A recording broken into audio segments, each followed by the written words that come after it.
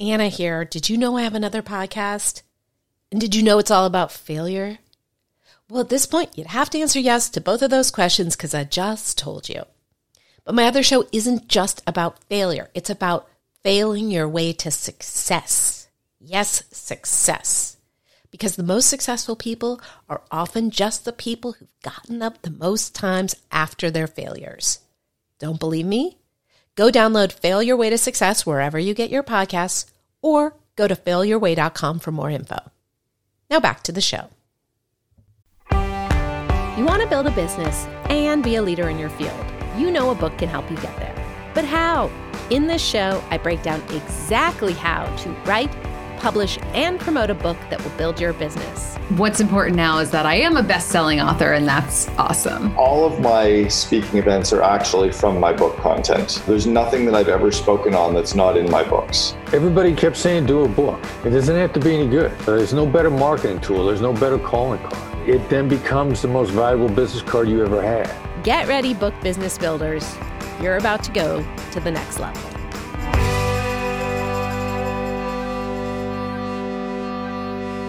Hi there, you're listening to Build Your Business with a Book. I'm your host, Anna David. I'm a New York Times bestselling author of 8 books, as well as the founder of Launchpad Publishing, which helps entrepreneurs and thought leaders become the leaders in their field so that they get higher quality clients. They're the number one person in the media, and amazing things happen to them. So, including they get a lot of email subscribers. So that is why I'm answering the question today, how can I use my book to get email subscribers? So I've talked about this in a previous episode where I talked about what Pat Flynn did to get email subscribers and therefore to make $111,000 through one email. But if you want to get, first of all, if you are publishing independently, i.e. not with a major publisher, absolutely make some effort to get people onto an email list because it is one of the great advantages. If you are publishing a book through HarperCollins or Simon & Schuster or one of those places, it's very hard. I did notice that Brendan Burchard was able to get that in there, but most publishers, they are not interested in helping you get email subscribers. What we do at Launchpad is we will put a QR code at the beginning of the book and say, scan here. And for our whatever it is, with my book, Make Your Mess Your Memoir, it was scan here for our one-page memoir structure cheat sheet. And make it a special link so you can track how many people came from the book. We have a client who is releasing a book about keto, and he's doing a fasting guide. You can do a quiz. You can we have a client who is creating all this video content that the book is going to link to. It just has to be organic and very much related to the book so that it's interesting to the reader. But the most important thing is not just to get these people, but to do something once you have them.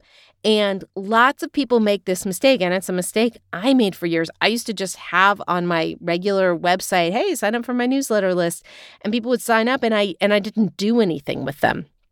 So what I highly recommend, so if you are just starting out in the newsletter game, MailChimp is the best. It starts with a free plan for up to 2,000 contacts, and you can send up to 12,000 email sends a month to them. That's a lot. And it is definitely a starter plan where there's nothing too complicated. When you get into other email providers, it starts you doing segmenting and you're doing all this other stuff. So I think MailChimp is sort of what we all start with, and then you graduate. There's also Constant Contact, ConvertKit, Aweber, Drip, and there's what I use, which is Kajabi. I will say I went from MailChimp to Drip, and oh my God, did I hate Drip. It was so complicated that I had to pay people to do it for me, and I still didn't understand. And so what I did is I switched to Kajabi because, and this is not an ad for Kajabi, but I will tell you, I do have a special link for you if you go to the show notes where I can, oh my God, if you want to have a site where you do everything, which is to say your website, courses, emails, products, anything you want, you can do it through Kajabi. And you can do things like segmenting. And segmenting means you can set it up so that if somebody clicks on one thing, they get put into one list. And if they click on another thing, they get put into another list. And let's say you have a specific campaign where you're going to send a bunch of emails in 1 week about something. You can say at the bottom, uninterested in hearing about this anymore, but you still want to stay on my list, click here. And it does all this fancy stuff.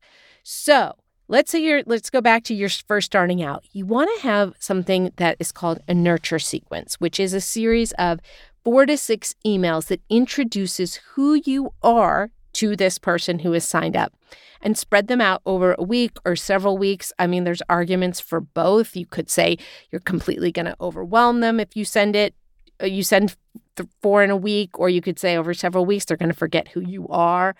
I don't know. I will say set it up so that the nurture sequence doesn't come at the same time as your regular emails. I have a fun story about I used to not have it set up that way, and I'm sure it annoyed people. And one girl wrote me, and she said, you know what? I'm so sick of reading your emails. You've got to stop sending me so many emails. And this is one of my methods for dealing with haters, which is epic. Oh my God, I should do an episode about how to deal with haters. What I did is I wrote her back, and I said, I am so sorry. I am literally not selling you anything. I am just trying to help people who want to write books. She wrote me back and she said, oh my God, you know what? I didn't really realize there was a person on the other end of this. I didn't think you were really going to see this. I was having a really bad day and I took it out on you, and I am so sorry. And I just thought that takes such a courageous, awesome person to admit that and to write me. So I wrote her back and I said, you are like the greatest. You are my favorite subscriber. And she wrote back and said, you are my favorite newsletter I subscribe to. So it became a total love fest. But my point is, you should then send weekly emails, and you should decide on a day. I send mine on Thursday morning. The reason I decided to do it on Thursday mornings is that lots of people seem to send their emails on Thursday mornings. And so I figured, that must be the best day to do it. But that's actually very counterintuitive, because if a lot of people are sending emails on Thursday mornings, I should not send them on Thursday mornings. Whatever. I don't know things like this.